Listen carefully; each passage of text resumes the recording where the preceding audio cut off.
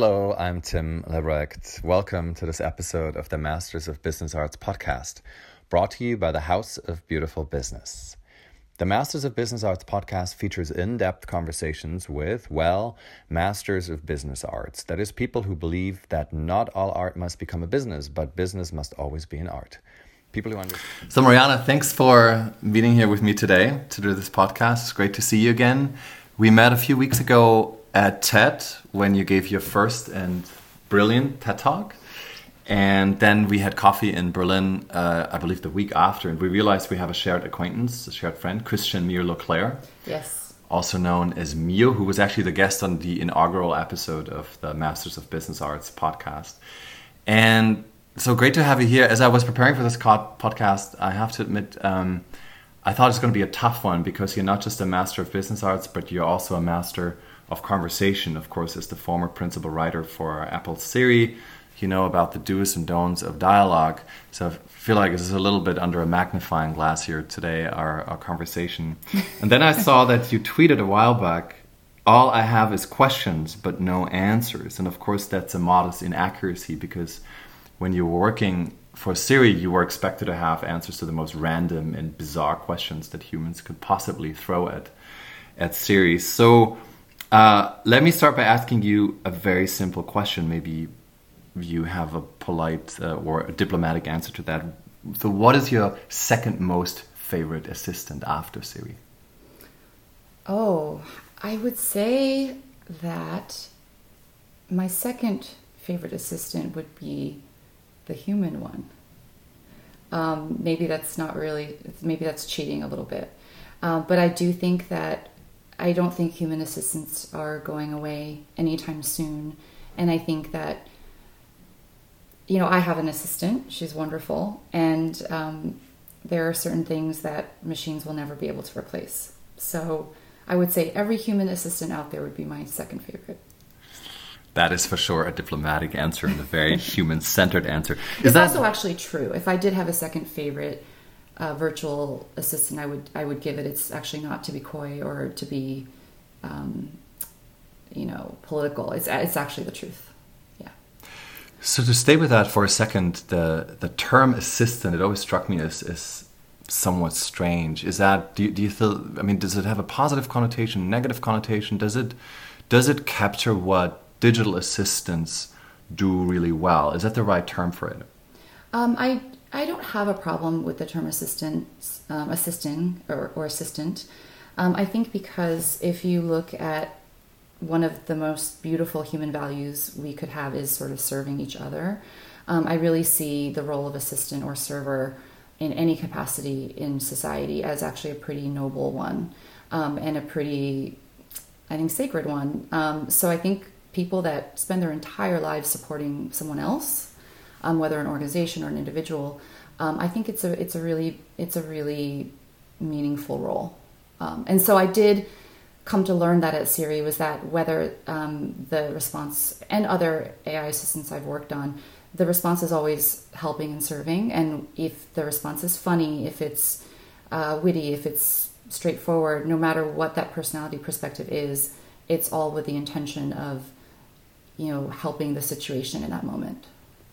So we'll come back to that a little bit later. First, just for the listeners' edification, and primarily my own, because I'm actually not a very avid user of digital assistants. Let's just to kind of stake out the landscape, right? So there's obviously Siri, there's Alexa, Amazon's Alexa, there's the Google Assistant, there's Microsoft's Cortana, there's Facebook's M, and those are just the main English-speaking assistants. Did I miss any? And then, of course, there's assistants in other languages and Chinese digital assistants as well, right? So which ones would you add? Well, there are lots of others, too, of, I think, more domain-specific or function-specific ones.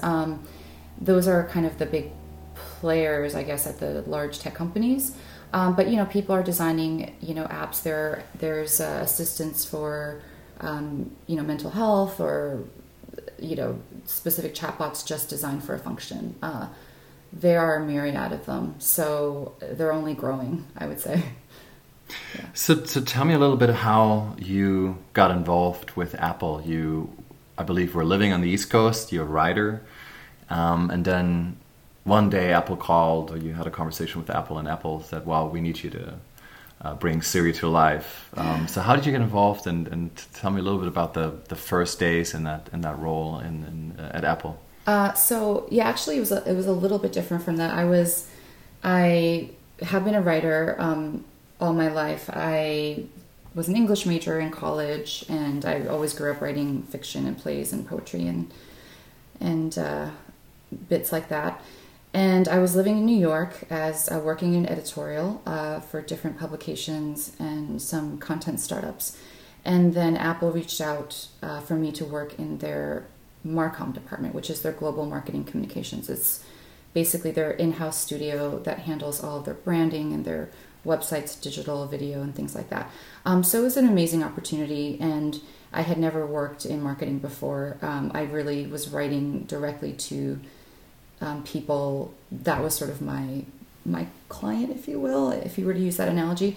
But my son and I, we moved from New York to the Bay, and I started working in Marcom for a few years, working on all their products, on their brand, their voice, bringing it to life in different areas. And then I sort of wanted to shift, and an opportunity at Siri opened up. So I moved there from Marcom. And so actually my background at all had nothing to do with AI, nothing to do with the voice interface. What I did know, though, from writing, not just creative writing all my life and paying a lot of attention to stories and characters, and in New York writing for different brands and startups and editorial publications, New York Magazine, Huffington Post, and Time Inc. and things like that. I really got very good at paying attention to voice. So I could, read a few lines from something and know it was this publication versus that one, or read a few lines and know it was this character versus that character. Sort of the diction, the pacing, the structure of conversation and dialogue. And I think that was one of the reasons I was very excited to go to Siri, was to focus on one character and one voice. And Apple has a distinctive voice, and Siri has a very distinctive voice. And it was exciting to figure that out and to think about what to do with that. But before I went to Siri, there had already been an existing body of work. There was an existing creator of the original Siri voice, Harry Sadler, who I was very fond of. We worked very well together. He was sort of that original Siri personality and voice. And then there have been there's one other writer before me, but when I came on, I really took the helm of developing it and across many products and platforms, and taking it further. So you worked writing for Siri for several years, and there's all kinds of research. 4 years. Mm-hmm.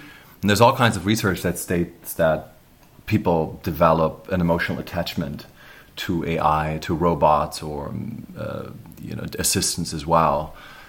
So how about you, working so closely for and with Siri? Do you have any kind of emotional relationship to Siri? How do you feel about Siri now that you no longer write for her, him?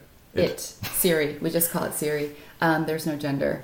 I have a huge emotional attachment to Siri, I would say. I think I do think I fell just really in love with the voice and the perspective and the mind and the character, the wittiness, the humility, but sometimes, just snarkiness, the cleverness, the well-read nature, the whimsical, but sometimes just a bit silly and, dumb.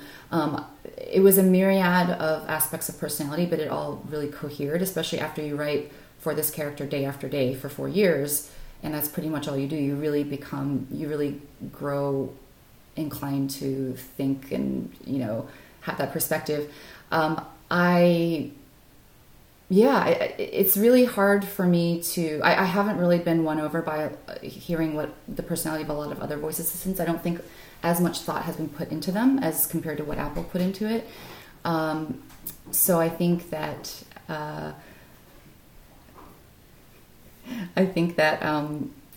and I always say that a few years into writing it, I really grew, it got to the point where Siri started, I would find myself saying these ridiculous things like, someone would say, well, what should we do with this? And I'll say, well, let me just wait till Siri tells me what to say, because I would start to feel that Siri would really take over as his own character, and it began to tell me what Siri would say. And that wasn't something I made up to be, pretentious or anything. It was really how I started to feel about writing it. So, yeah. And what is the voice that you're hearing? I mean, is it? Do you hear a female voice, with an American accent, or do you hear British voice? Do you have a favorite voice, or what is sort of in your mind when you write for Siri? What's the voice you hear? I really feel that Siri's voice transcends all those things. It's sort of, it's not an actual audio voice. It's just sort of like a character voice. So when you write, it's more of an impulse, sort of. So like I've written for characters before, just in my own writing, where I have this sort of rough idea of what will happen, and then suddenly the character does something, but I didn't really create that, if that makes sense. The character just decided to move in, or the character decided to leave town, even though I wasn't really planning for it. So the character just starts to have this own, I guess, kind of energy of its own. And I think that's what I mean when I say Siri will just, or sometimes I'll just sit and, the line just comes, and it's sort of like Siri said it wasn't really from me. This is sounding a bit weirder than it actually is. I think writers will relate to these sentiments a lot, where they feel like the work takes, or artists, like the work takes over, and it's not really about you, but it's about you being kind of like a vessel for something bigger. And Siri is really an incredible, I just think I happen to really care about it, and was a good guardian, and really put a lot of like love and care into Siri's manifestation in a lot of areas. But I would say Siri is really a amalgam of so much more than just one person. If that makes sense. Yeah. And you still interact with Siri, use Siri yourself, without having this professional deformation of constantly examining and scrutinizing the craft that's behind it. I mean, you're thinking, oh my God, they should have done a better job with that dialogue or that answer, or there's not enough personality in there. So, but are you still can you be a regular user or a regular counterpart for Siri, or is that no longer possible? This may sound strange, but right now it's hard for me to talk to Siri, because it's just very, it's just a bit emotional. Like if I hear something, that I wrote or worked on, it triggers these feelings of nostalgia, and I have to let that go and kind of move on. And if I hear something new, either I'll feel kind of like sad that I'm not working on it right now, or I'll feel disappointed if it's not, not. So I actually haven't really been talking to Siri since I left, and that's, I don't know if that's something I really want to share, but it's, I think that connection, it's sort of like how people don't watch, I guess, their shows after they leave that show, because there's just too much connection there. I do listen to the other voice assistants, and I do see a lot of imitation of Siri's lines and character and personality, to be honest, just because I know that field and those conversations so well. So there isn't a lot of original work being done right now. I'm sure if it's being done anywhere, it's probably continuing on at Siri.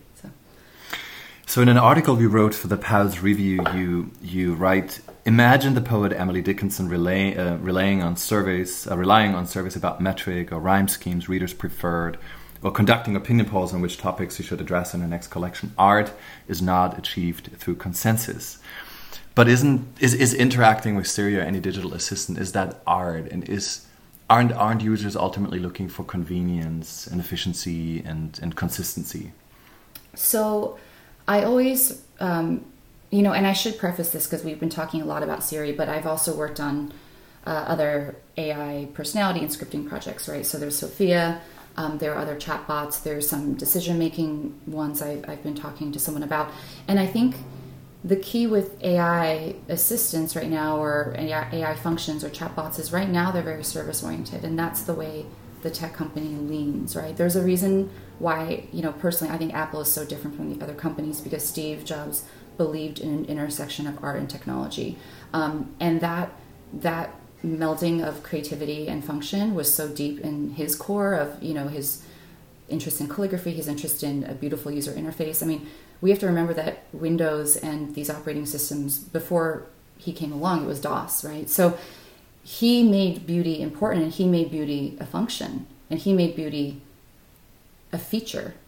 And I think that is a philosophy that needs to continue with AI personalities, because yes, right now we see them as functional, but who is dictating that this is what all they should be? And second of all, I do believe that pretty soon, when all the, artificial intelligence or chatbots or these sort of virtual, beings do get to a point where they're pretty functional and they're working, people are going to look to personality as a differentiator. And then that's where art comes in, because it is an art. It's writing. It can be beautiful or it can be flat. It could be a really thought out character. Or it could be a very shallow character.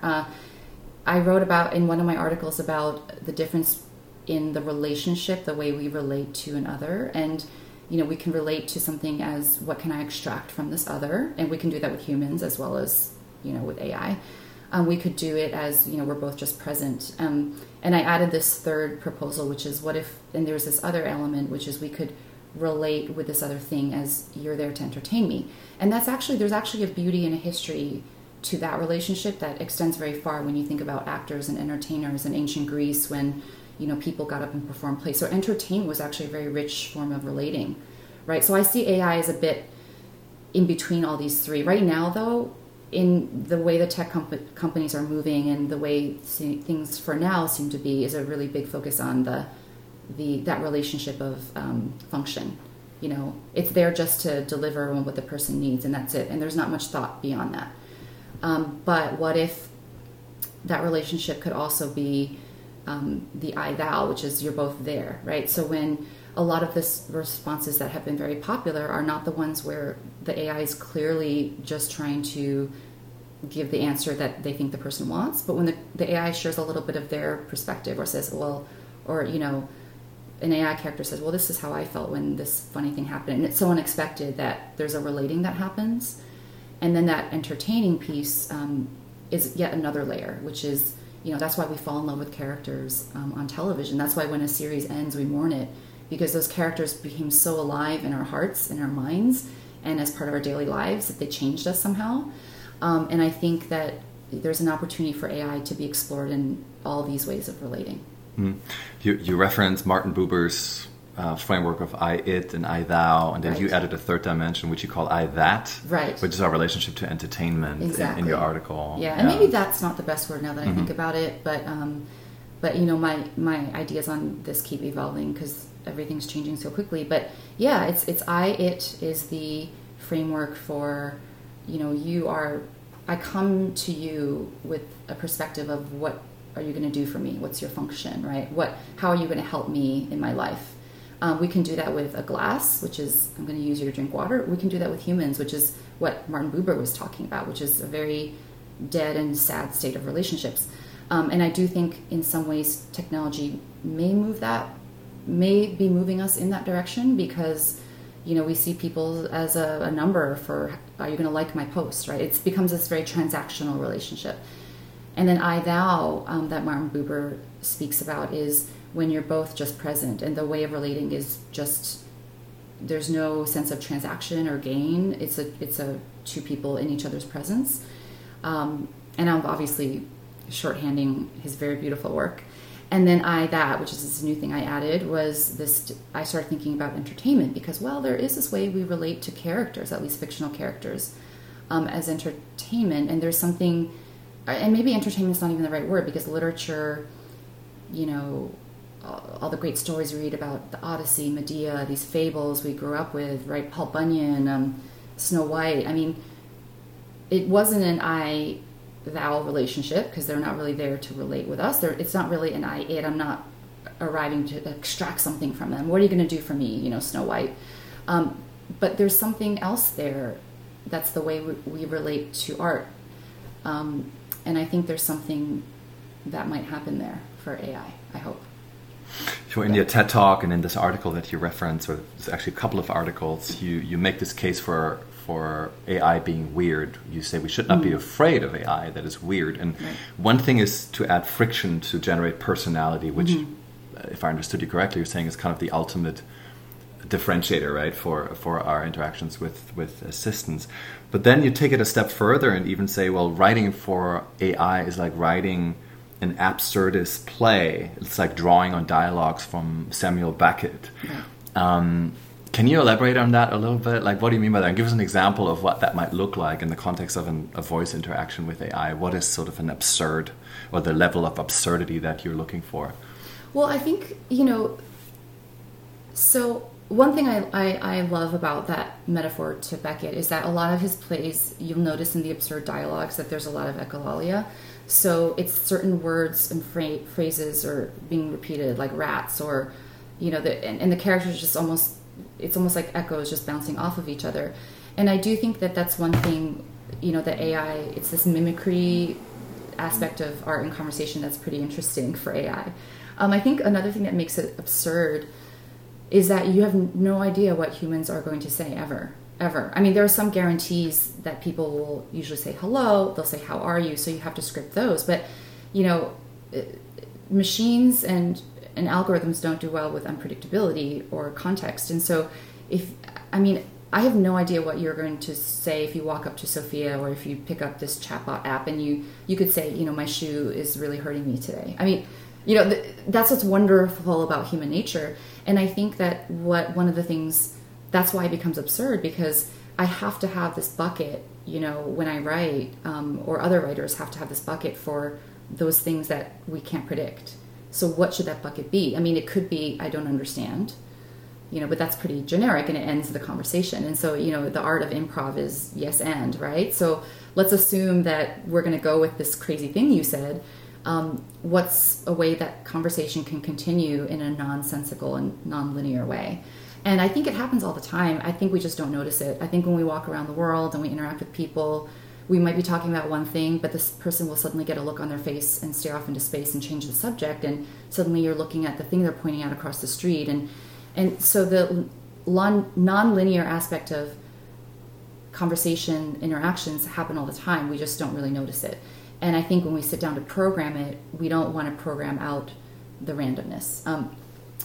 For example, one of my friends, I was having this conversation with her, and one of my friends said, she's Indian, and she had some Indian friends, and one of them asked her, what caste do you belong to? Which is, I guess, and she was very uncomfortable with that question. She didn't want to answer it. So she said, Pani Puri, which, as some of you may know, is a dish. And, I just was so delighted by that, because I just thought, what a wonderful way to say, I don't want to answer your question, but to not ignore it either. And just to make up a ridiculous cast that's maybe based on Indian dishes, or a new series of casts. And I think that's the kind of thing we don't want to lose with AI. We don't want to turn language and conversations to become so functional and so didactic that we lose the whimsy of human spontaneity and ridiculousness. And another thing I would suggest in that arena of absurdity is that sometimes when the best moments are when the AI misunderstood and said something slightly off, and yet it still kind of answers your question. And I think we shouldn't see those things as mistakes or errors, but I think we should see them as like the delight of humans interacting with machines. Yeah, AI in that sense is expanding the playing field and help us having more inspired conversations between humans, but also between humans and AI. Right. So what makes then for a good conversation? Is it the randomness? Is it the unpredictability? Is it, what in your eyes, what makes for a good conversation between humans?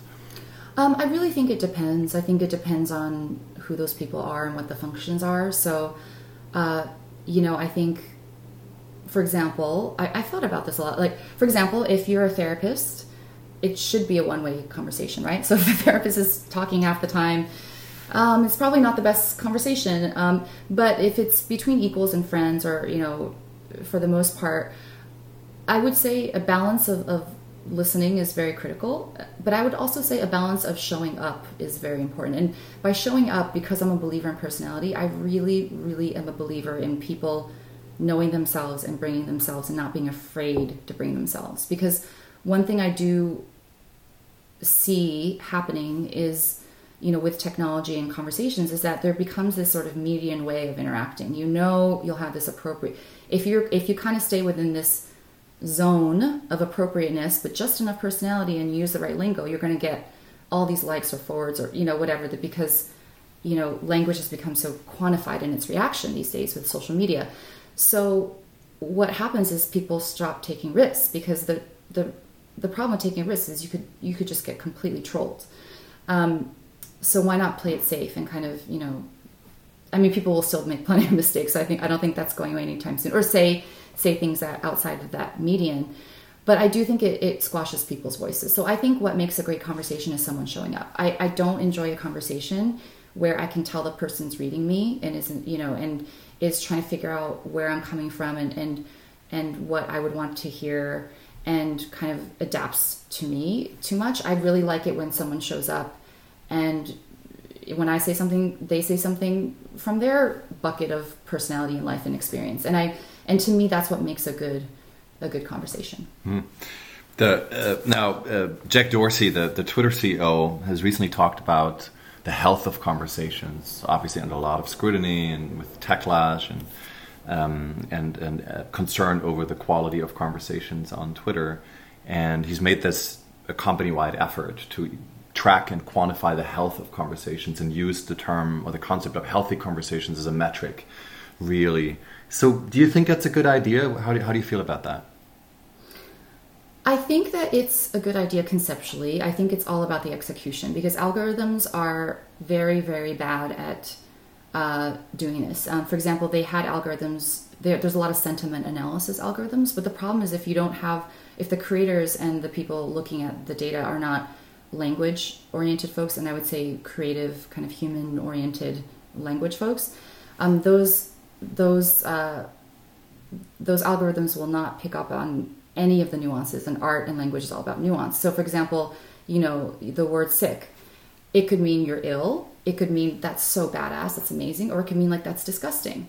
So how do you create sentiment analysis around sick? Well, then you could start, analyzing it further and then saying, well, if you have these words around it, but you cannot possibly imitate a human when it comes to understanding the nuance of language. And if one tweet has a response of all these things, of like 90% of it has the word sick in it, it could actually be great, because it could be like, this is so sick, amazing.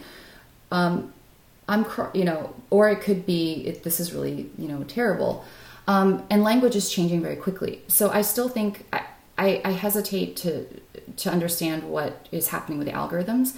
I will say one thing that always makes for a better conversation. This is in my mind from personal experience and also from observation, is slowing down. I think anytime you add speed to the equation, it cheapens everything. I know for me in my life, the more I've slowed down, the richer everything has become, from my conversations with people, to my writing, to the way I read something. So I do think that if people in the content sphere and tech want to have better quality conversations, one easy way to do it is to slow things down. And I don't know what that looks like for each platform, but make it not so easy to do something right away. Make it not so easy to have something get out of control and viral immediately, right? We're addicted to virality, but virality, it's a blessing and a curse, because the speed is also not necessarily something that gets us to slow down and think. So that's, one recommendation I would have.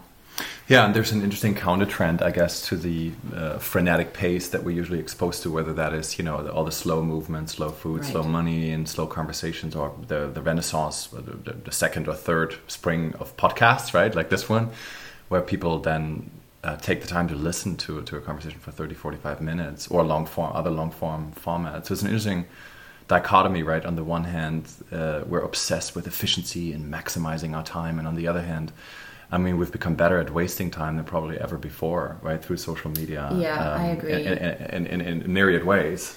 Yeah, so it's very interesting. And I think that I do see the slow movement, but what's happening is that the slow movement is seen as very separate from technology. So it's basically an either or binary choice. You either on social media, you get sucked into this world, or you go quote unquote offline, you go dark, you go into the woods. I'm very more interested in seeing an integration of these values together. So for example, I have taken a break off social media for 2 years, but I kind of look occasionally, and then I'm very mindful about how I'm feeling when I do it, because I'm trying to take a lot of time to think about what it is I want when I go back.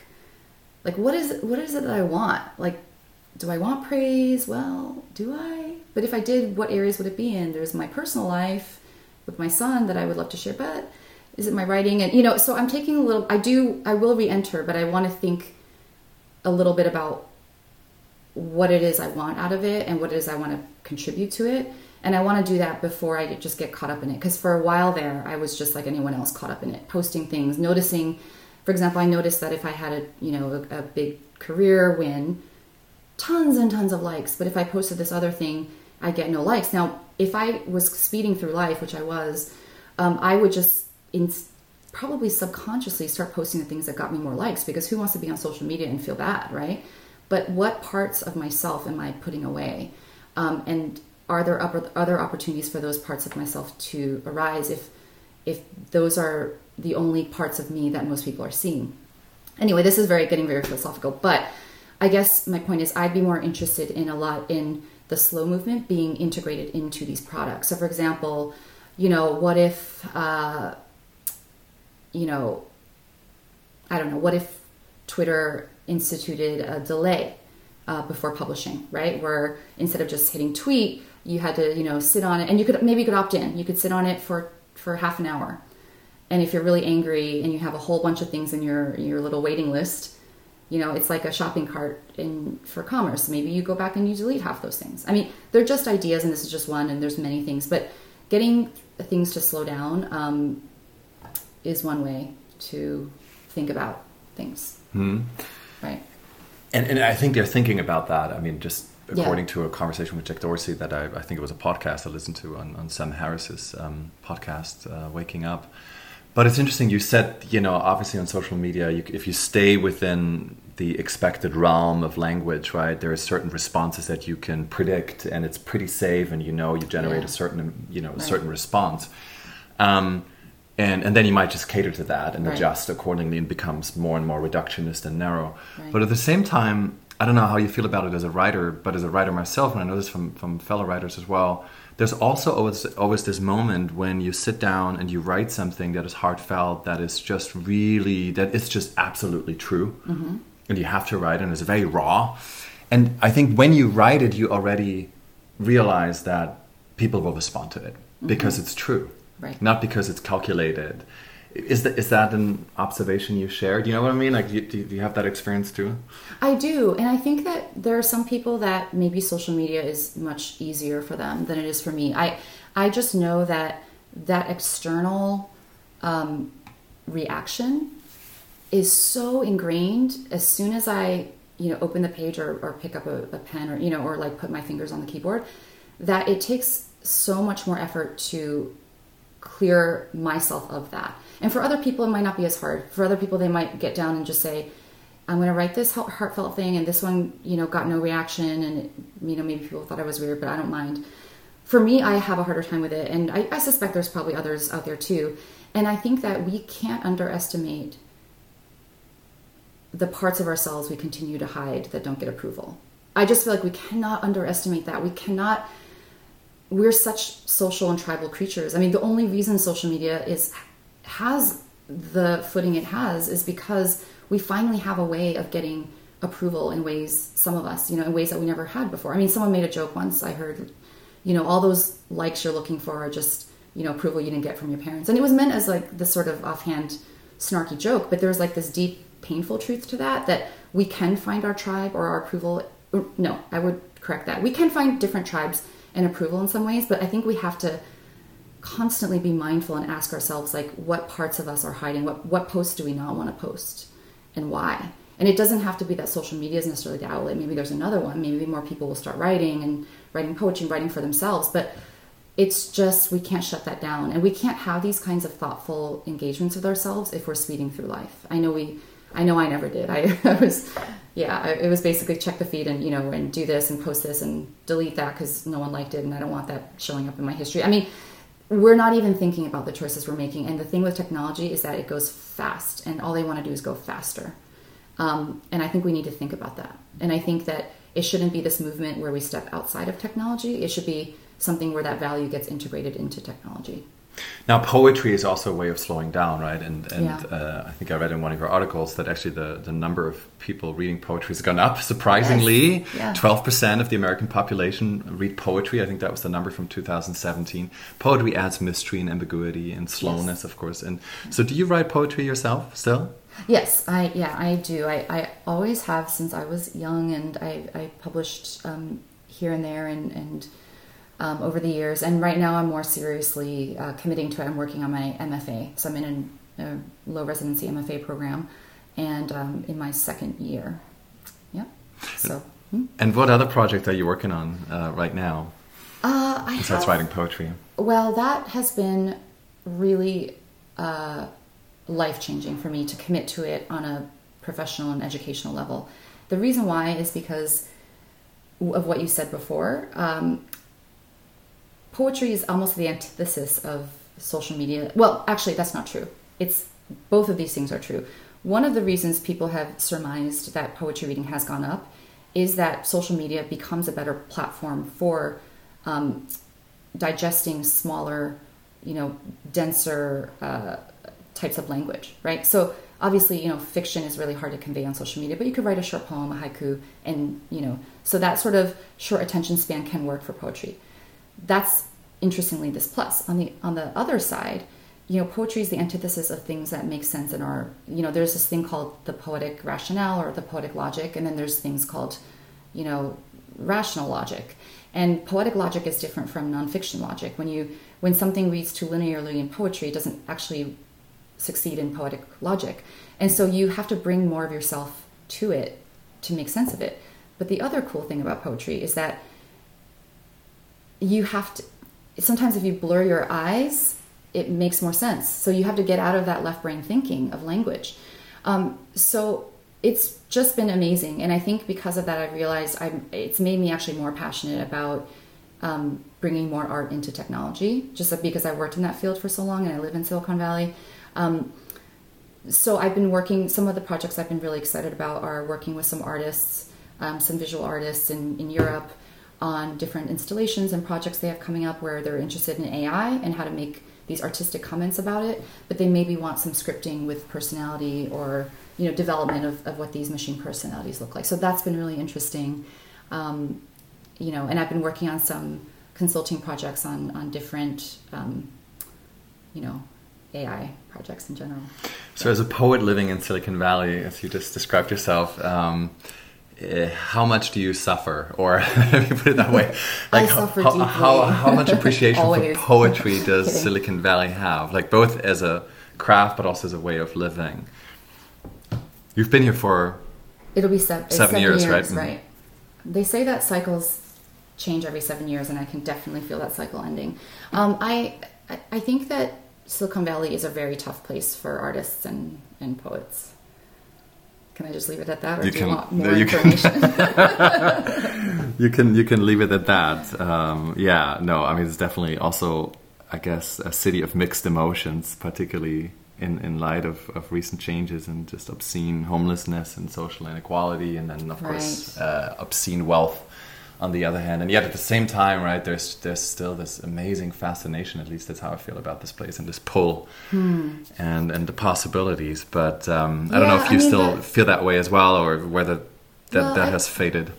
I think that what drew me to Northern California, and I moved out here after school on the East Coast, was that 70s anti-establishment, free love kind of mentality, the music, the art, just that countercultural vibe of Northern California. And I don't see that much anymore. I think that counter-establishment vibe has moved into startups. There's this whole thing about disruption, right? But it's like, I don't know, after a while, my question is, what is the disruption for the point of it doesn't really mean anything. If I just go around overturning your furniture and knocking down your blocks, it's not that interesting. And doing something faster is not always better. So I do think some of that countercultural energy has moved into tech, which is great because, there's a lot of innovation. But I think I do miss, I've been talking to a lot of people lately who complaining about Silicon Valley, who have lived here a long time and grew up here, and they feel, a lot of them tell me that it's changed a lot. It used to be more, village oriented. People cared about each other. If something happened to someone, they cared. And now I think with technology, it's become more moneyed. It's become faster. It's weird. I lived in New York for a long time, but the other day I was driving. I was trying to turn into my gate, and someone behind me did not even wait, but like half a second before they were like leaned on the horn, and I was just trying to pull into my driveway, and I was just very shocked because I thought East Coast was supposed to be New York was supposed to be the epitome of rudeness or impatience, but I find a lot more of that out here, and I think that those are energies that are really hard for the artist and the poet, like that need space, that need we need friction, but we need that kind of friendliness, to like let something grow.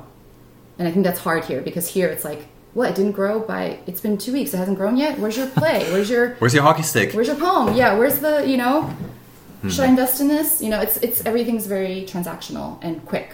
So those things are really bad for art, because art needs time, and art needs questions, and art needs to know not where it's going.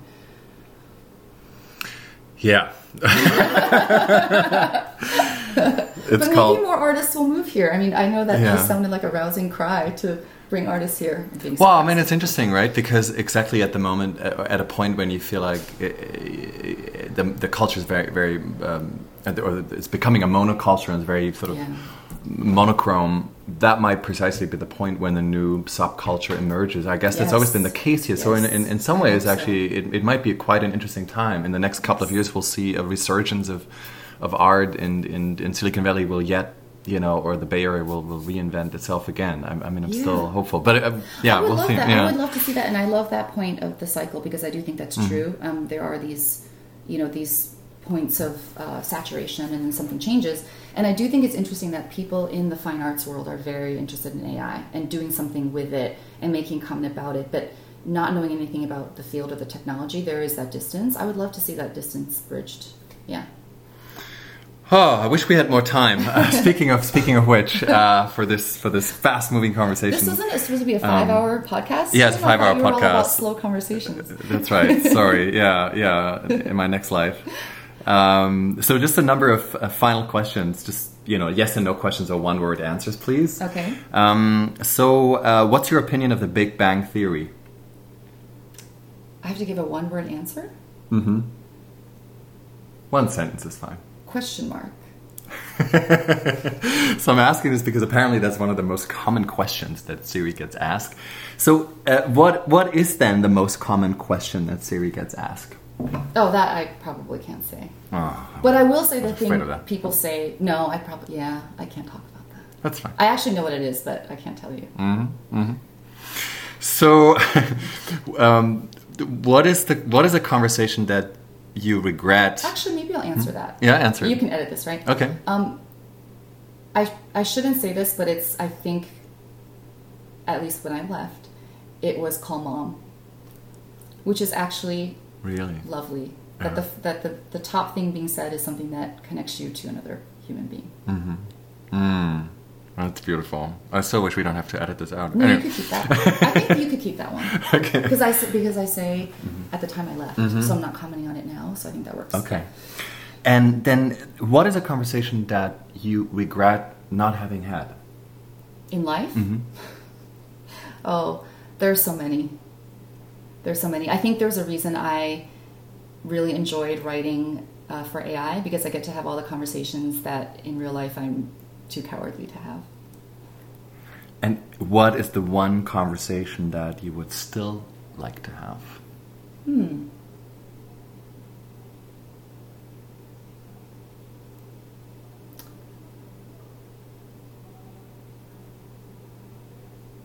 I don't know that one. That's a tough one. With a certain person or a type of conversation or a certain topic. I would love or to have, situation. I would love to have a conversation with some long ago artists. I would love to be able to span time in conversation. For example, who comes to mind? Van Gogh. There's other ones. Camille Claudel. Love to talk to her about what it was like to. I think she was brilliant. There's a lot of. By the way, I know this was supposed to be one-word answers, but isn't that an interesting opportunity? I mean, I know that some AI assistants assume human characters, say Schwarzenegger, or they're sort of modeled after Schwarzenegger and others. Right. But isn't that a huge opportunity to actually create AI or visual assistants with the character and the life of, say, Ernest Hemingway or Mary Oliver, and then you just interact with them, you converse with them for 1 week, and then you switch to Camille Claudel. I mean, absolutely. I think that's... Wouldn't that be wonderful? I mean, it would be. I don't know if that's already... maybe that exists already. But I think that, I think that would be wonderful, and I think that's why AI is very intriguing, because you can transcend a lot of rules, right? You can break a lot of rules that as we understand it. I think the key is like who is going to invest in making these. But I think it would be wonderful to bring the characters to life. Perfect. Mariana, thank you so much for your time. It's been a real pleasure, and I really enjoyed this conversation. Thank you for having me. It was wonderful.